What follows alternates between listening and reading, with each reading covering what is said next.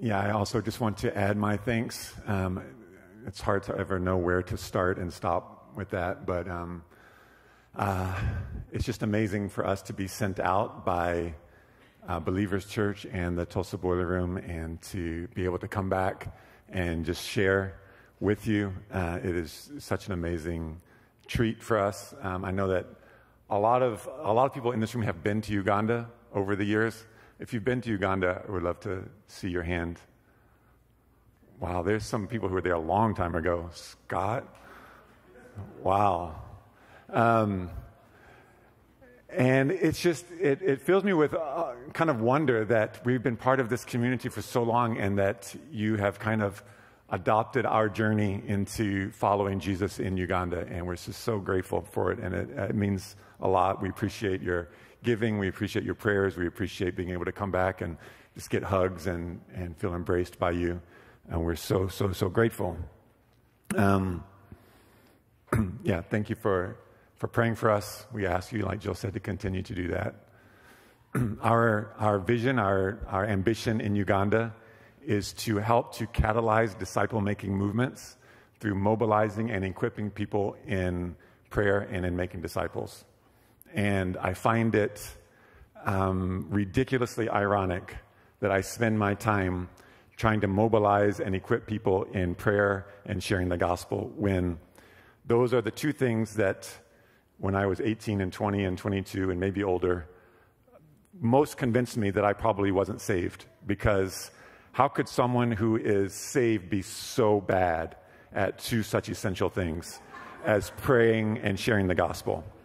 And so I would literally talk myself into thinking that I wasn't saved, probably because I just sucked so bad.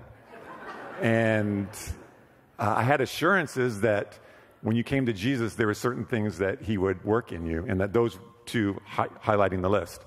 And it was a source of agony and question and confusion for me.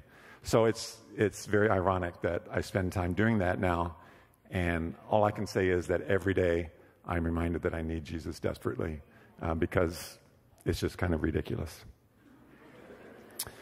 Lord Jesus, I'm praying for your help today.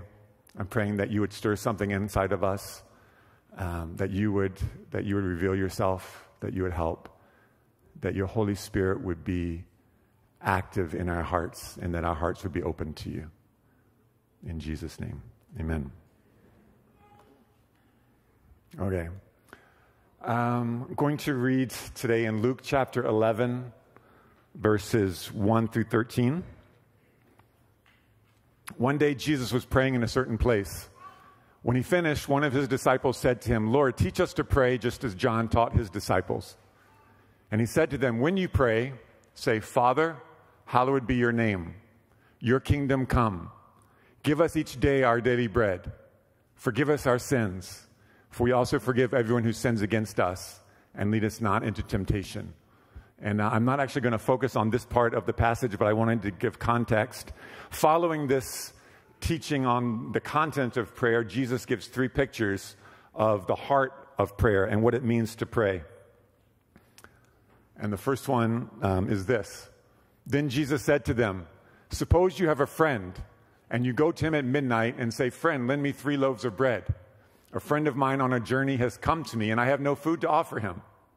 And suppose the one inside answers, 'Don't bother me. The door's already locked. My children and I are in bed. I can't get up and give you anything.'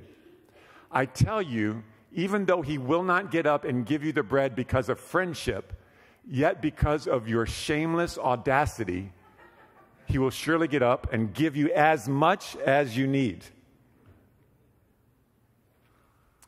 Because of your shameless audacity, he will get up and give you as much as you need.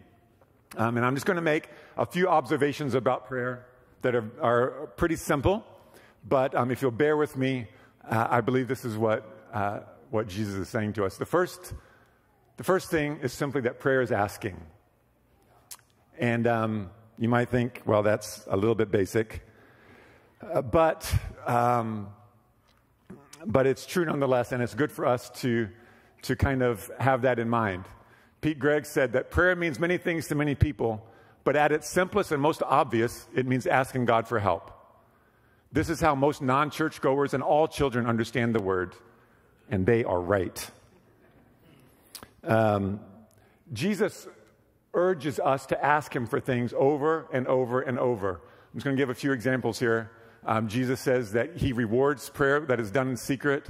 In Matthew 21, when talking about the fig tree, he says, if you believe, you will receive whatever you ask for in prayer. He told them the harvest is plentiful, so pray for workers to go into the harvest.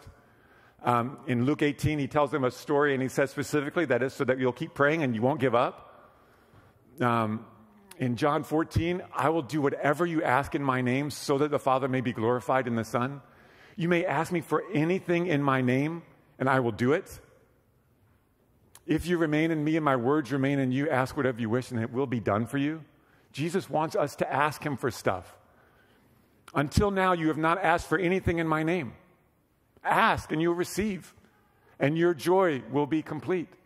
He's urging us. He says, up till now, you haven't been asking. But this is what I want you to do. I want you to ask. He doesn't say here, up till now, you haven't climbed up on my lap and gotten a daddy God hug. But I want you to do that. No, he said, I want you to ask. I want you to ask. That there is something of the essence of prayer that is us asking our Father. And he says that this is the confidence that we have in approaching God, that if we ask anything according to his will, he hears us. And if we know that he hears us, whatever we ask, we know that we'll have whatever we ask of him. So over and over again, there are many different ways to pray and parts of our prayer. But I just don't want us to lose the essence, or one of the most essential things about prayer is that we are asking for God things because we need help. And we do it because he's over and over and over urging us, please ask me for stuff. We also do it, I think, because it is in our nature. It is befitting of us. Like, we think that maybe we're going to grow to a place where, where we're more mature and more able, and so we don't need to ask God for stuff. We don't need to keep bothering him about things. But it's in how we are created. It's in the fabric of our being to be dependent upon God. And at least in this life, asking him is part of the essence of that relationship that we have with him. And I don't know, maybe it's even going to be in the next life. I don't know that even in the next life we're going to be free from the need to ask God for help. Because it is just part of who we are. It's who he created us to be dependent. And how we express that dependency is by asking him for the things that we need. Here's another quote. It is the fact that a man comes before God, or a woman, with his petition, which makes him a praying man. It is the fact that he comes with his petition that makes him a praying man. Other theories of prayer may be richly and profoundly thought out and may sound very well, but they all suffer from a certain artificiality because they miss this simple and concrete fact: losing themselves in heights and depths where there is no place for the man who really prays, who is simply making a request. God wants us to ask him for stuff. So that's kind of the basic. But then this parable that we just read, in the NIV it says, because of your shameless audacity in asking. I like the King James that says, because of your importunity.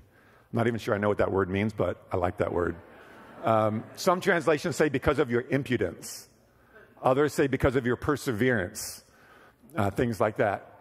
And somehow Jesus is telling us that this is a picture of how he wants us to pray. And the thing that makes this prayer audacious is not the size of what he's asking for. I mean, 3 loaves of bread seems fairly moderate as far as a prayer request. But what makes it audacious, what makes it importunity, is that he just keeps asking. Like, he won't take no for an answer. He's there knocking and knocking. And the guy inside says to you, no, I'm not going to give it. But the one knocking just keeps on knocking. And he doesn't stop, even though the answer has come to him, no. He will not take no for an answer. And Jesus is saying, that's how I want you to pray. You asked me to teach you how to pray. Pray by not taking no for an answer. that raises all kinds of confusion in us, because doesn't God know better than me? Certainly there are times when Jesus prayed, not my will, but yours be done. But what strikes me in this story is that this person who he says you, so like we're the person who received the guest, and now we're going to get help from our neighbor. Like we are convinced, we are utterly convinced of the rightness of our cause in that moment. When he's knocking on the door, it is more right for him to continue knocking on that door than it is for him to go away disappointed and not be able to bring bread back to his friend that's come. So there's a confidence that Jesus says that we can have in prayer that causes us to be defiant and to not take no for an answer.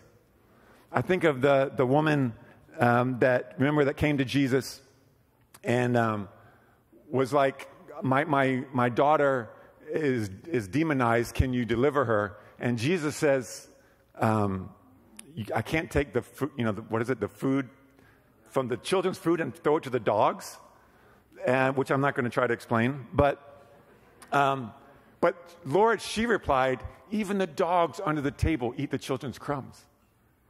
And he told her, for such a reply, you may go. Like he said no to her in no uncertain terms, in rudely. And yet she didn't take that for an answer. And he says, that's what I wanted. Because you replied like that, then you're going to get what you asked for. I think of Jacob wrestling with the being that later he identified as God himself. And he says, as daybreak is coming, I will not let you go until you bless me. I won't let you go. That there is a wrestling, there's a defiance, there's an importunity. Think of the blind man as Jesus is walking towards Jericho, and he starts crying out, Lord, Son of David, have mercy on me. And everyone tells him to shut up, to be quiet. And the scripture says he cries out all the more, Son of David, have mercy on me. These are the pictures of prayer that God gives to us, that this is how he wants us to pray. And there's a lot of it that I don't understand. Like, why would we have to pray like this? I don't know. And he doesn't give explanations here, but he does say this is prayer. This prayer is importunity. Prayer is shameless audacity. Here's another quote, early 1900s theologian. Lose the habit of wrestling in the hope of prevailing with God.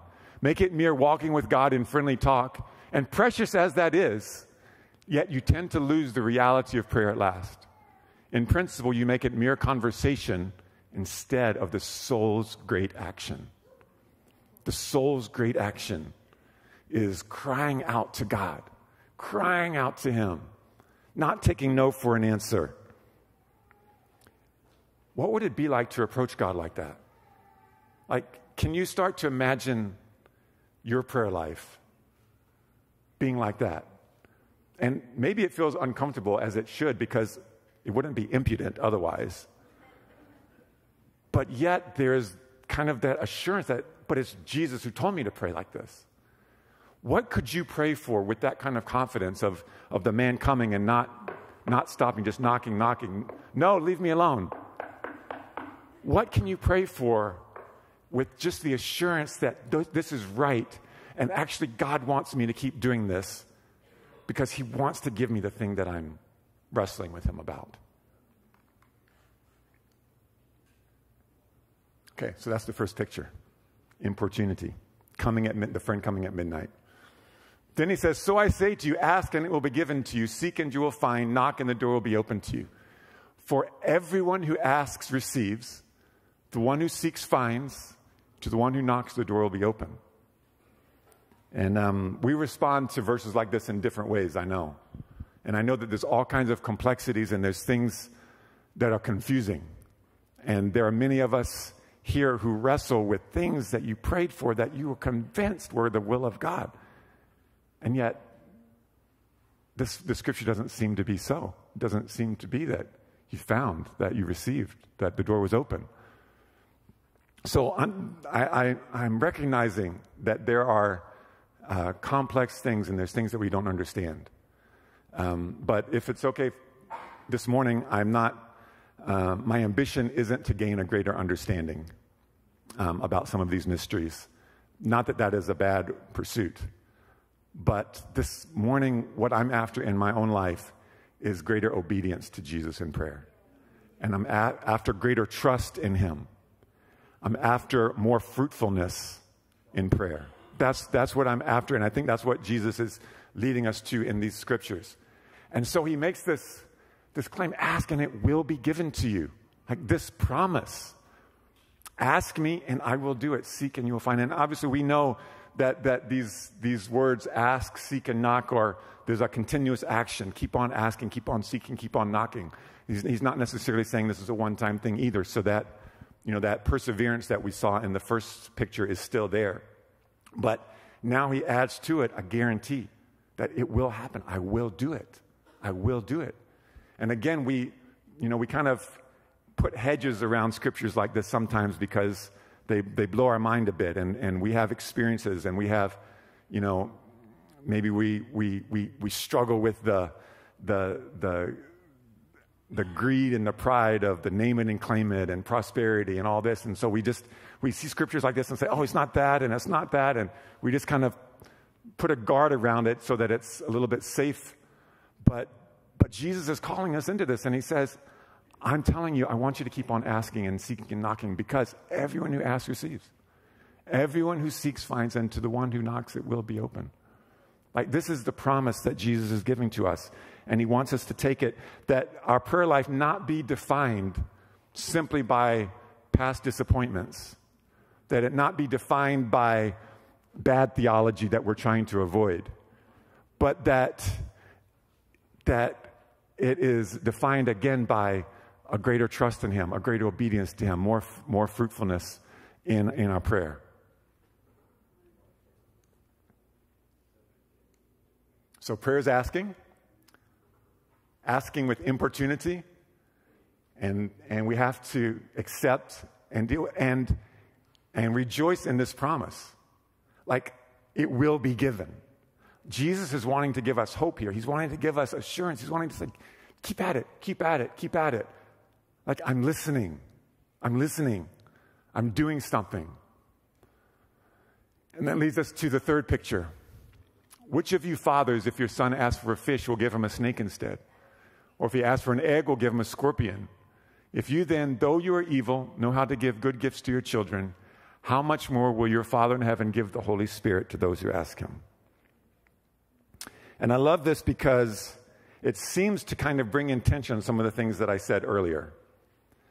First of all, there's this knocking at midnight, and there's this importunity, like not taking no for an answer. And that is prayer. But prayer is also a child asking his father. Prayer, is wrestling with God, but it's not grabbing something from an unwilling deity. It is a child coming to his father with the confidence that his father delights to give him good things. So both of those things are true. The friend at midnight and the shameless audacity is true, but also the child sitting on his father's lap and saying, I need this. Will you do this for me? And knowing, again, that he doesn't give out of compulsion. He doesn't give because you twist his arm. He doesn't give because he's just fed up with you and he gives because he delights to give good things to his children. And that also is prayer. That confidence that we have a Father who loves us and he responds to us and he eagerly hears us and receives us when we pray. Amen?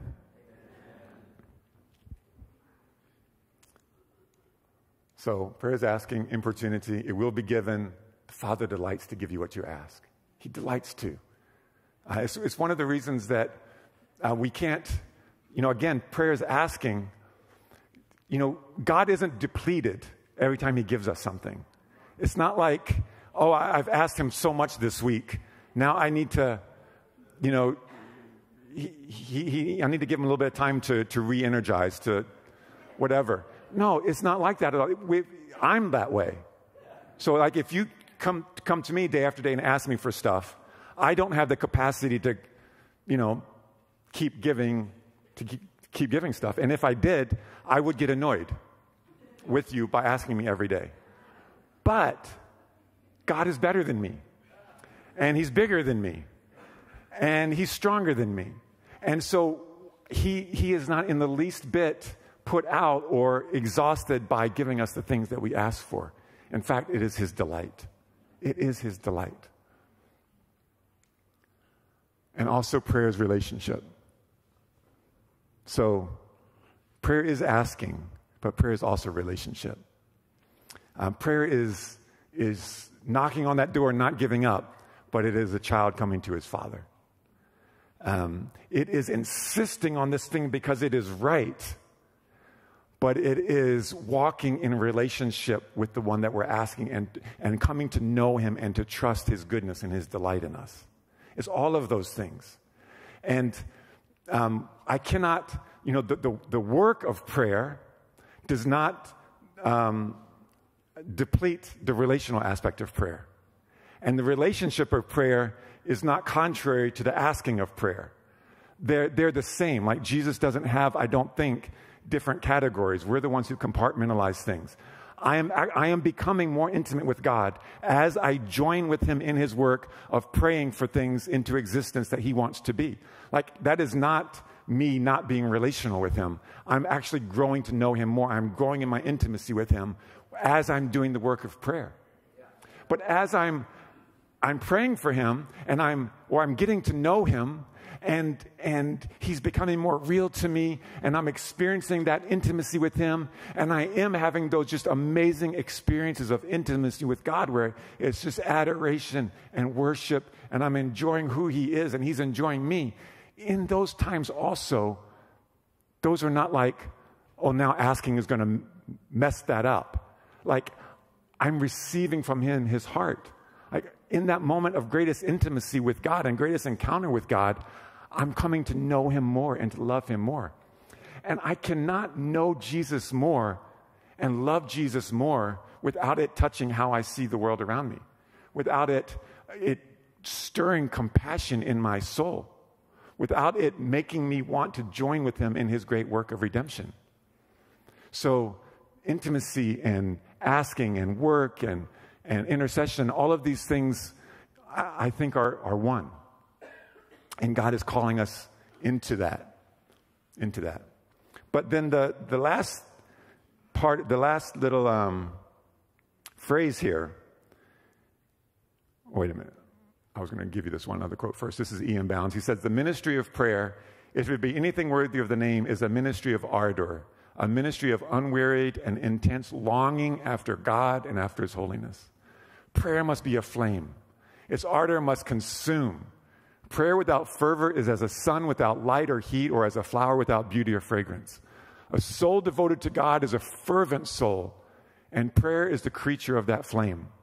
He only can truly pray. He was all aglow for holiness, for God, and for heaven. That devotion to God, that relationship, that intimacy with him is the very thing that fuels the power of our intercession. And our intercession increases that ardor and that devotion to God. But as we get down, he says, how much more will your Father in heaven, this is Luke 11:13, give the Holy Spirit to those who ask him. And I think as we're reading through that, if you're like me, normally as you're reading through the guy knocking and the ask, seek, knock, you're thinking, the good parking space, that it doesn't rain on the day that I want a parade, that my fantasy football quarterback doesn't get hurt this week. Real prayers, stuff that really matter. But all of a sudden it says, give the Holy Spirit. And you're like, wait, have we been talking about the Holy Spirit? When did he come into this? Like, that wasn't what we were talking about, is it? And then it makes me kind of want to, how far back, when did we start talking about the Holy Spirit here? And I want to suggest that maybe all of this, we go back and read it again, and I think maybe this is the intent of just kind of slipping this in here at the end is, wait, I think I need to go read this again through that lens, through the vision of, oh, we're asking for the Holy Spirit. And what does that even mean to be asking for the Holy Spirit? First of all, Andrew Murray says that the Father can bestow no higher or more wonderful gift than this, his own Holy Spirit. And the lesson that we have to learn today is that this first and chief gift of God must be the first and chief object of all prayer. This is the chief and first gift of God. Today, this very day, I want my soul to be convinced of the absolute truth that the best thing that the Father can give me is his Holy Spirit, is to fill me with himself, is to be in me in such abundance that he is overflowing. Like there's lots of stuff I want. There's lots of stuff that is not right, that I wish were different, that I want to change, that I want him to do. But when it comes down to it, the absolute truth is the best thing he has to give me is the Holy Spirit. And he's saying that. And if we're convinced of it, then what if we go back and read these scriptures again, thinking, this is the best thing that he has to give. And he's saying this about that. When we think about what does it mean for him to give us the Holy Spirit, this passage that we're reading is in Luke chapter 11. And I think that as you read, especially Luke and Acts, the Holy Spirit is overwhelmingly associated with an empowering for the work of God in the world. I'm just going to throw out some examples here. The angel told Mary, the Holy Spirit will come upon you and the power of the Most High will overshadow you. So the one born in you will be the Son of God. From the very beginning of the conception of Jesus, it was the work of the Holy Spirit that brought him into the world. Luke 4, Jesus returned to Galilee in the power of the Spirit. He says in 4:18 that the Spirit of the Lord is on me because he has anointed me to proclaim the good news to the poor, to proclaim freedom for the captives and recovery of sight for the blind. He tells them that they're going to be witnesses of these things, but he says, don't go out and try to do it yet. Wait until you receive the gift of the Father, the Holy Spirit. He tells them in Acts 1 that the Holy Spirit is going to come and you're going to be witnesses for me. He talks about, again in Acts 2, that they were all, on the day of Pentecost, they were filled with the Holy Spirit. And people from different languages were hearing the goodness of God being proclaimed. Acts 4, Peter appearing before the leaders, filled with the Holy Spirit, answered them. Luke 4, they had been beaten and sent away. And after they prayed, the place that they were meeting was shaken. And they were all filled with the Holy Spirit and spoke the word of God boldly. Obviously they had been filled with the Spirit in Acts 2, but they're filled with the Spirit again in Acts 4. So there's a continual filling of the Spirit. It's not like, I spoke in tongues back in summer camp in 2005, so I think, the Holy Spirit thing I can check off.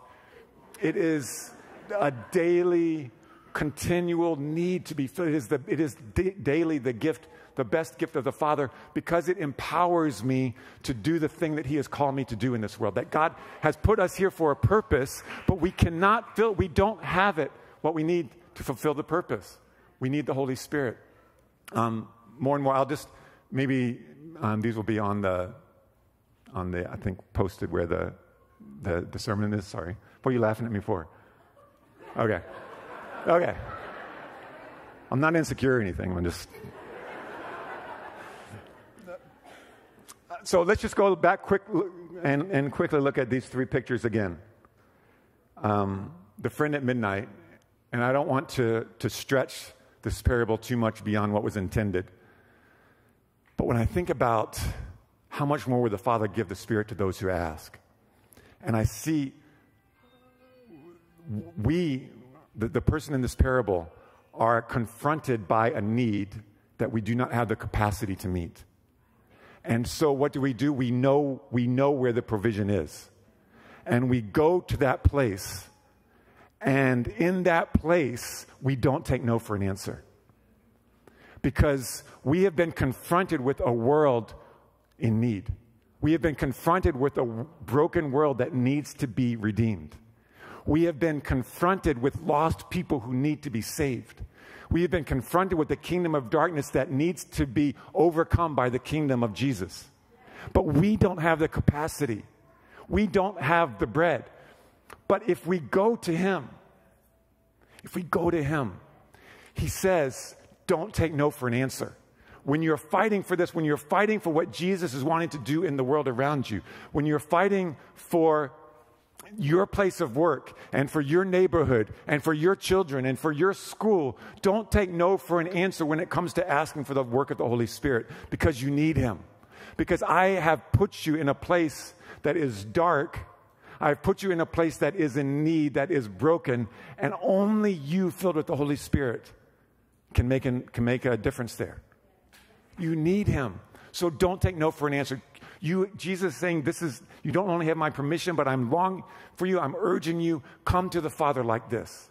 Don't let him say no. Continue until you have what you need to go out and minister life in the way that he wants you to. This, to me, is so encouraging. Because, again, I can think of many things that I need and many things that I would like God to do. But the reality is, I can pray to God with this kind of fervency, with this kind of audacity, knowing that he wants me to, and that as I do that, he's going to respond. Like, he really is going to give me the Holy Spirit. He's going to give me what I need to meet these needs. But it's going to be tested. I don't know why it's tested. I don't know why, if it's just that God, he needs to know that we're hungry or whatever, explanation it might be. But sometimes it's going to feel like he's saying no. Sometimes it's going to feel like he's saying not now. Sometimes it's going to feel like I'm asking, and it's not happening. But don't take no for an answer. Don't take no for an answer. Because the place that God is sending you is counting on you being there, filled with the Holy Spirit. And then ask and it will be given. Seek and you will find. Knock and the door will be opened. Again, this is a promise. What if there's something that you can pray for with that certainty that he will do it? That he will do it. God will give the Holy Spirit to us who ask him. But we do have to ask, we do have to seek, we do have to knock, and we have to keep on doing it over and over and over every day. Yesterday was great, but today I need to do it more. But he will do it. He will give it. It is a promise. It is a guarantee that as we seek him for the power to be his witness and his representative in the world, he will cause that to come to pass. And that is such an encouragement to me, because most of the time, I don't go out and do what he wants me to do. It's because I'm so focused on my lack, and like I'm fearful, I'm weak, I don't know what words to say, I'm tired, whatever it is. But he's saying, I will give you the Holy Spirit. Like, I will give you the power, the person who will give you the words to say, who will give you the courage, who will give you the creativity. I'm giving you the one who will give you all that you need to go out and to do this thing that I'm calling you to do. But you just have to seek and ask and knock. As we're praying for people, we're praying for people on the Oikos map and people that are in our life that need Jesus. And I don't think that there's a guarantee anywhere that says that they are going to respond in a certain way. But we do have a guarantee that as we pray, first of all, the Holy Spirit will fill me so that I can be whatever witness of Jesus they need me to be in order for them to have a chance to see the truth. And that's powerful. And not only that, but I can be praying the Holy Spirit's activity in their life. And I can be assured that the Holy Spirit will be at work, bringing conviction, bringing revelation of the Father's love to them. So it is a powerful thing, and we're praying that, and we have this guarantee from heaven that he will give us the Spirit. And that in giving us the Spirit, he's giving us whatever we need to fulfill the thing that he's calling us to do in the life of this person or in this nation or in this city. Ask and it will be given. I love, one of the things that we often get to do is in Uganda is we are working with people who are beginning to learn how to share the gospel and to go out and to tell people about Jesus. And it is, the very foundational thing, the first thing that we do is we say we need to pray for the Holy Spirit.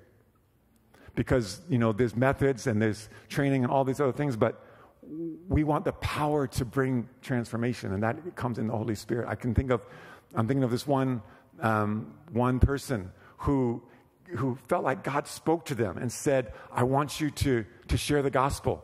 But she was like, I tried, but I can't. Like, I literally can't do it.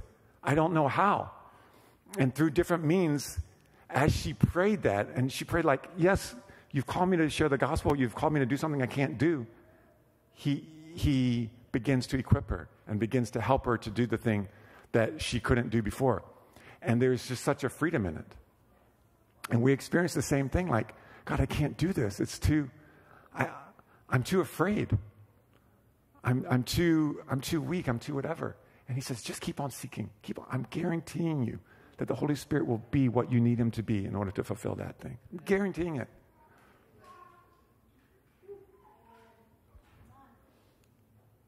And then again, the Father delights to give us the Holy Spirit. It's his delight. He doesn't run out. It's never ending. And it's his, if we could look into his heart and what is he longing for in this moment for you, there's probably multiple things, but there's none greater that you would be so surrendered to him and so hungry for him that he can just fill you and fill you and fill you and fill you with the Holy Spirit, that would empower you to go out and to live a life of virtue and holiness and power, that would empower you to live a life of witness, that would empower you to proclaim his gospel, that would empower you to heal the sick, that would empower you to be the presence in a person's life that will help them to see and to respond to Jesus.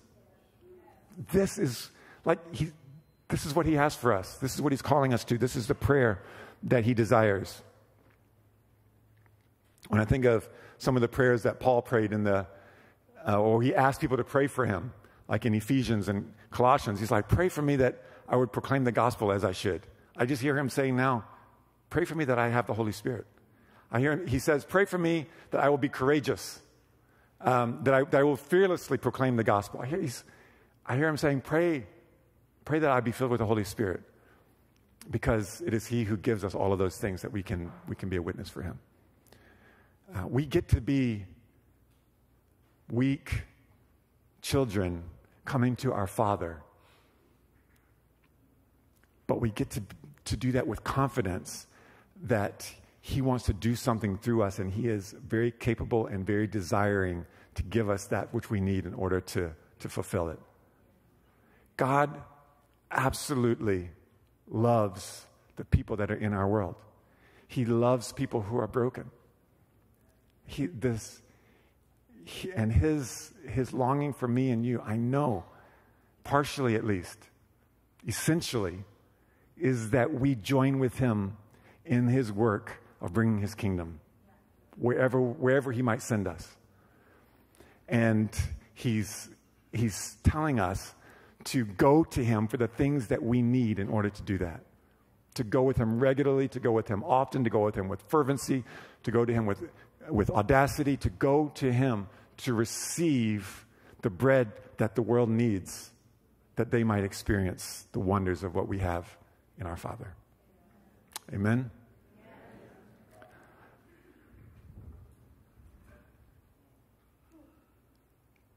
Father, in Jesus' name, I just thank you that you're so good to us.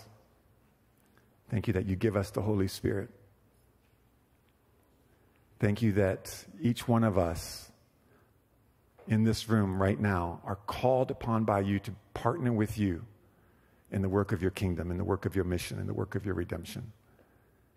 And that you delight to give us what we need to do that. So, Father, we pray that you fill us with your Holy Spirit. This day, this moment, fill us with your Holy Spirit. Fill us, God, with your compassion. Fill us with your grace. Fill us with your power. Fill us with your love. Fill us with your truth. Fill us with your holiness. Fill us with yourself. Fill us with the identity that you have given us as your children, the spirit of sonship. Fill us, Jesus, with your Holy Spirit. Amen. Amen. Thank you, Tim.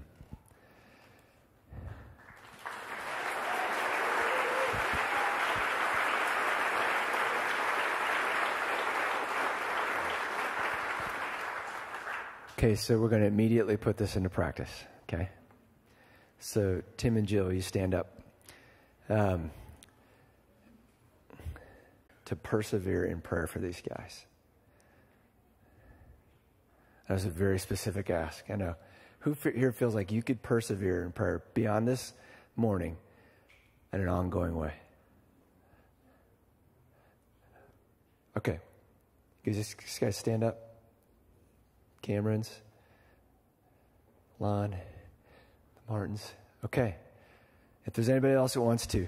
So I just feel like this is the Holy Spirit doing the work, because he'll even empower the ability to want to continue to pray. I know that, because there's people I'm persevering in prayer for that he gets tired less than I do. Make sense? Okay, so let's pray over the ways right now. Just pray your best prayer out loud, that the Lord would fill them with the Holy Spirit and give them all that they need.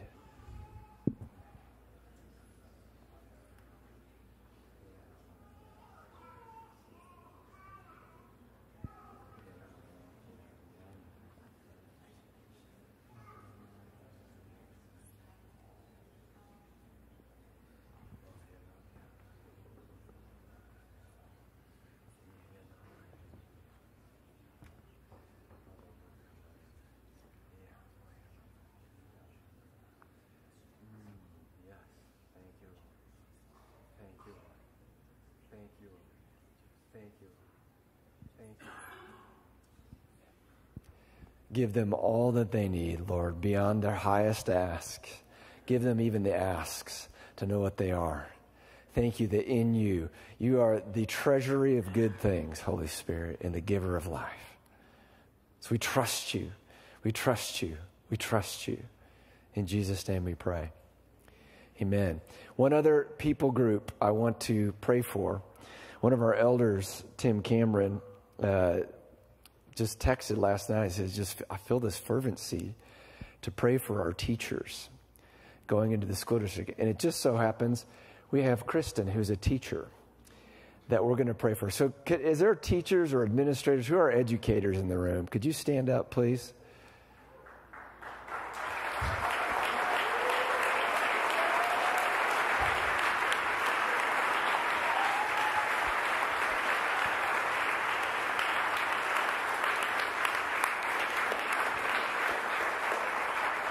So, yeah, I believe the Lord speaks through our elders. We all lead this church together, and it's really important. So if you're near them and you feel comfortable, let's place hands on them and get around them real quick. And let's pray the same thing, that the Lord would empower them with the Holy Spirit as they go in to do their work, the work of the kingdom. We're just going to take a minute and do that. Just hop up quick. Don't be bashful, and just start praying for them. You don't have to ask them any questions. We know what they're doing. They're going to go educate our kids.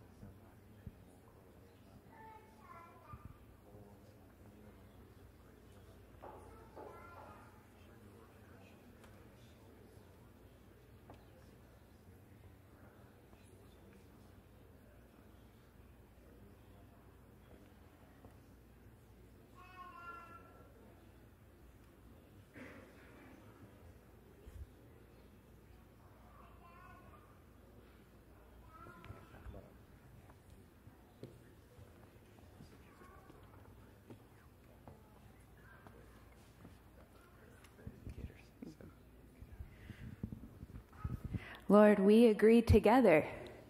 We agree together and ask that the people among us in this role as teacher, administrator, you would fill them with wisdom.